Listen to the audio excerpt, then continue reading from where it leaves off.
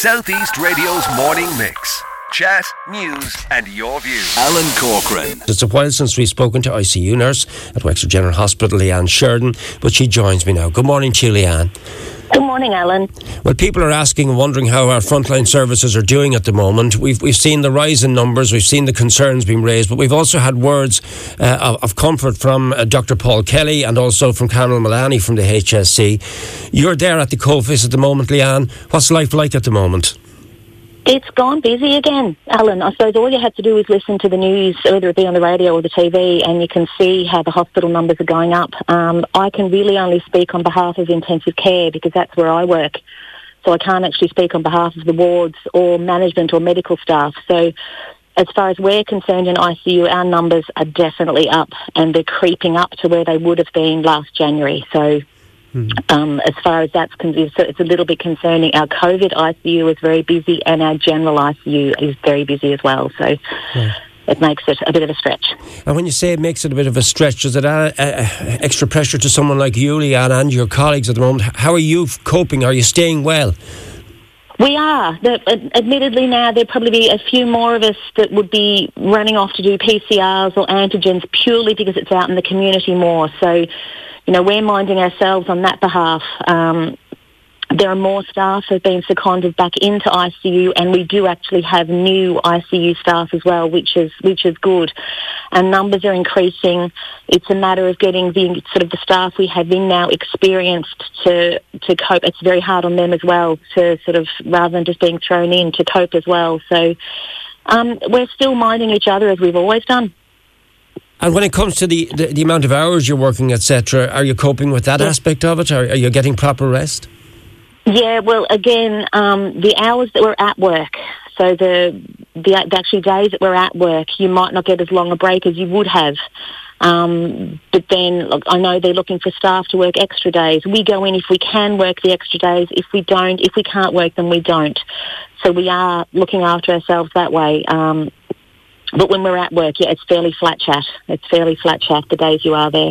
Like, I'm hearing from a lot of people who have been tested COVID positive, and thankfully for them, it has not been a serious illness. So a lot of people have come back to me and said, look, I had a heavy cold, it was like a bad flu, but there are people who are still getting very serious implications from this. And I think that's the point. Perhaps you, as an ICU nurse, would like to get out this morning. You cannot take this lightly. No, definitely not. Definitely not, no. As you said, look, the numbers are quite high, so you know a large percentage of them, as you said, are just the bit of a head cold, the bit of a cough. If you have the bit of a head cold or the bit of a cough, if you have a symptom, the test for you is the PCR test. Don't go near the antigen test. So if you are in that situation, go and get your PCR. If you come back positive, do what you should do and isolate for your 10 to 14 days. If you know you've been close to anybody in that previous time, get them PCR tested as well.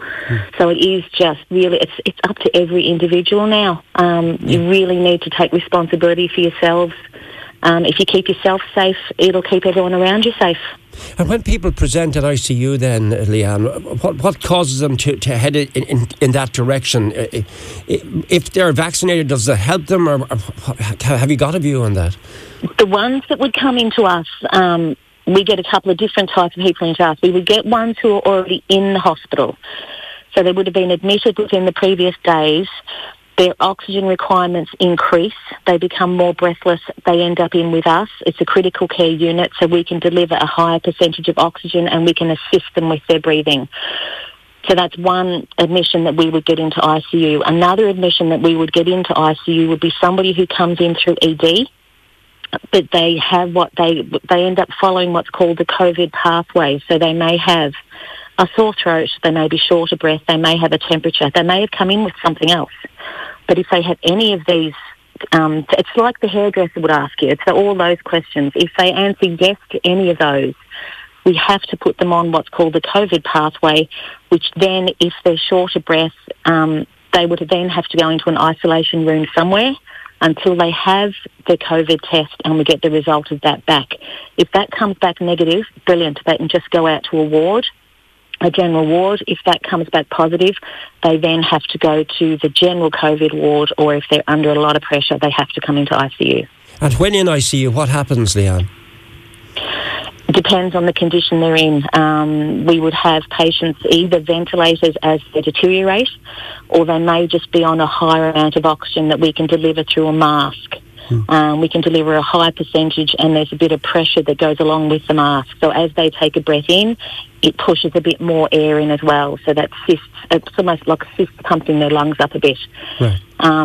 So that's the different types of ventilation they'd be in with us. And hopefully the mask is all they'll need. And as they improve on that, they can go down to the general ward. Right. If they disimprove on the mask, they will need to be intubated, tube put into their mouth, and they need to be put on the ventilator. Right. Early detection is crucial, I take it, from what you're telling me this morning. Absolutely, yeah, definitely. If you look, as you said, if you have any sort of symptoms at all, it's the PCR test for you. And detect it early and mind yourself. And again, like when it comes to the booster shot, listening to what you've said there, does the vaccine kind of start to wane a little bit then after a period of time? So it's so important, if you get the opportunity to get your booster shot, to take it. Absolutely. If you're offered the booster, take it. If you've had your injection, if you've had your vaccinations in the first place and you're offered the booster, definitely take it.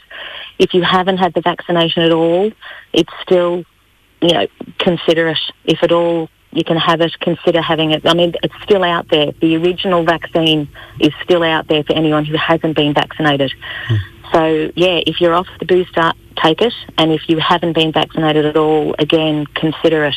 Right. Strongly consider it. And do you feel, I'm just asking you for a personal opinion, do you feel that the vaccines are working, Leanne? Well, I feel they are, with the high numbers of people who are coming back positive. I know that originally the vaccines weren't 100%, and no one ever said the vaccines were 100% effective. There is a small percentage where it wouldn't be as effective, but with the numbers of people who are coming back positive, if you look at those who are unwell and those that, may come back positive but not too unwell, it appears to be working, Alan. It appears to be working. Right, but the boosters are crucial, yeah. Yeah, if you're offered the booster, definitely take it, yeah. All right, look, I thank you for taking time to talk to us this morning, to you and your colleagues and all involved in Wexford General Hospital who are at the coalface of this for nearly 2 years now at this stage. Yeah, I know, it's mad, isn't it? Yeah, but you sound upbeat, you sound positive today, which is lovely to hear, Leanne. Is that the way you are, or is it still very demanding, very tiring? Yeah. I'm sitting here looking at the sun shining out my window, so how could you not be? It's a beautiful day. All right, well, stay well, and to you and your team, thank you for sharing with us this morning.